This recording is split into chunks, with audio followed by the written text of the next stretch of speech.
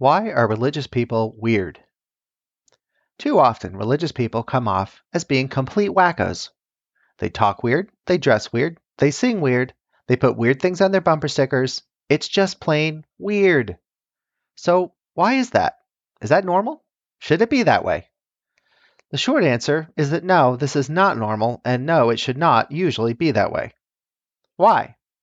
Because the purpose of religion is to make you fully human, not to turn you into something anti-human. Unfortunately, many religions other than Christianity have as their objective to turn human beings into something else, something quote unquote higher, ascended, something quote liberated from the body. The language chosen to describe the objective shifts with the various religious or cult groups, but the common thread of all of them is that they see religion as turning human beings against their own nature. Even more unfortunately, across wide spectra of Christianity, you run into the same nonsense of physical alterations, speech alterations, dress alterations, human alteration. And when you peer deeply into how these groups understand the purpose of the faith, they also see it as aiding human beings in ditching their humanity to arrive at something supposedly better after death. Ask such a person, why are you a Christian? You will get answers like, I don't want to go to hell or to get to heaven. If you press them a bit on what that means, okay, why do you want to go to heaven? You'll likely receive an incredulous look. Mark Twain raised this issue in his hilarious critique of Christianity entitled Letters from the Earth. In this book, he asked why anyone would want to go to heaven. His model for heavenly life was the small Protestant church with bored cowboys sitting in the back twiddling their thumbs while the old women brayed out, bringing in the sheaves to pulsing organ music. Why, indeed? If heaven is just some quote-unquote spiritual paradise of boring church services, then what's the point? When you press people harder on why they want a life like that, they will come back around to not wanting to go to hell. Hell avoidance seems to be the real objective. Burning in fire forever and ever is unquestionably horrible and worth avoiding. But is the faith simply providing people with a get-out-of-hell-free card? And if hell is negative, and if avoiding hell is the negation of a negative, that brings us back around to the positive question, doesn't it? What's it all for? If the purpose of religion is to turn us into pure ascended spirits, beings of higher consciousness, beings one with the universe through the annihilation of the self, then all the anti-world and anti-human cultural demonstrations in dress, behavior, desires, and speech make sense. No one would expect to find a man desiring enlightenment with the Buddha, through separation of himself from the physical plane of existence, to own season tickets to the Cleveland Indians. We expect that fellow to be sitting on a hillside of some remote mountain, sitting in a most uncomfortable position, wearing strange clothes, pretty much bald, and eating very little as he meditates in strange chants and sounds, and prepares his consciousness for ascension to that other plane of existence. But our cowboys aren't going to be interested in finding a mountainside to fade away on. You probably aren't either. And yet, you know that death is a certainty. Thus, preparing for death makes sense. But if the preparation for death is to die to everything normal in the world, you might wonder why we are in the world at all.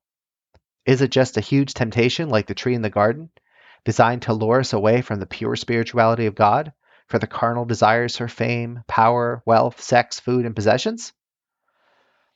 Perhaps we should consult Jesus on the matter. When he attended a wedding with his mother, she pointed out that the host had run out of wine. She expected him to do something about it, because she knew he could, but more importantly for our conversation here, because she knew it was important. Having enough wine for a wedding is important? Evidently it was. Apparently it was so important that it became Jesus' first miracle. But it gets worse. Jesus had a reputation for hanging out with the scum of the earth, as well as the noble and well-to-do. He had drinks with tax collectors, prostitutes, biracial Samaritans, sick and deformed people. His friends were all grainy people, fishermen and the like. Earthly, human. In fact, Jesus called himself not only the Son of God, but the Son of Man. Jesus was both fully God and fully man. He is the epitome of what man is supposed to be. Religions that say that man is the problem must therefore be wrong. It's not our human nature, the structure of who and what we are, that's the problem. Trying to squeeze out whatever traces of humanity you possess will accordingly not help you one bit in solving the real problems. The real problems are what people have always thought they are, that we treat one another in astonishingly awful ways when we know full well that we wouldn't want to be treated those ways ourselves. Jesus said that the solution was love. We need to love God with all of ourselves and love our neighbor as ourselves. How did he do that? Did he wear funny costumes? No. Did he refrain from eating meat? No. Did he reject alcohol? No. What he did do was to meet people in their daily lives and heal them, feed them, teach them, and love them. He met both their physical and moral needs, their human needs. Why? Because God isn't in the business of destroying human nature.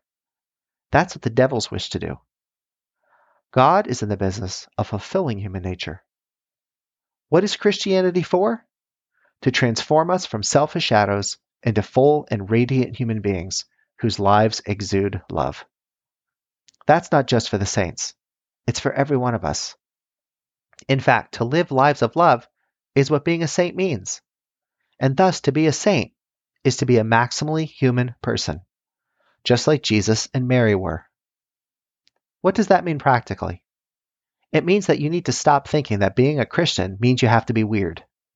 Christians should be immersive human beings, fully engaged in all the same arts and sciences and enjoyments and labors as everybody else. We should be lawyers, doctors, artists, judges, shipbuilders, professors, garbage men, restaurateurs, automobile makers, just like everybody else. We should play sports, cook great food, enjoy fine wine, sail and fish, climb mountains, hike forests, sculpt, attend theaters, write limericks and epics, dance and cry, just like everybody else. We should marry people of lovely souls and bear our young, keeping close to the generations before and after us, just like everybody else. Wait a minute, you might object. What makes the Christian different from everybody else? Simple. In all that he does, the Christian loves. That means that negatively, the Christian employee doesn't steal. The Christian lawyer doesn't lie. The Christian parent doesn't abuse his children. The Christian spouse doesn't harm his wife or her husband. That means positively that the Christian seeks the good for those around him, his neighbors. Christians ought to be the sorts of persons you want to be around because they are robustly full of life and thanksgiving and love. Christians ought to love everything God made because all that he made is good. And to be a Christian is to be someone who loves the true, the good, and the beautiful. As such, Christians should be interested in everything relative to their intellectual capabilities, educations, and resources. A Christian, therefore, is the last person you'd expect to be hateful, withdrawn, sullen about his existence, and figuring out ways to meditate, abstain, cut, or pray his way into the next world as quickly as possible. What then does God want of us? Lives consumed with love. When God makes the saint, he does not unmake the man. Our faith adds to the normal human virtues of wisdom, courage, moderation, and justice, the supernatural virtues of faith, hope, and love. But these supernatural virtues fulfill that human destiny by fully directing us first to God and then to our neighbors. Thus, we should be super all right, but super normal. We should stand out for one thing, our love. And that's our unsettled mind question for today from your very own friendly philosopher, Dr. Jeffrey Tiel. For lots more, come visit me at jeffreytiel.com. That's JEFFREYTIEL.com.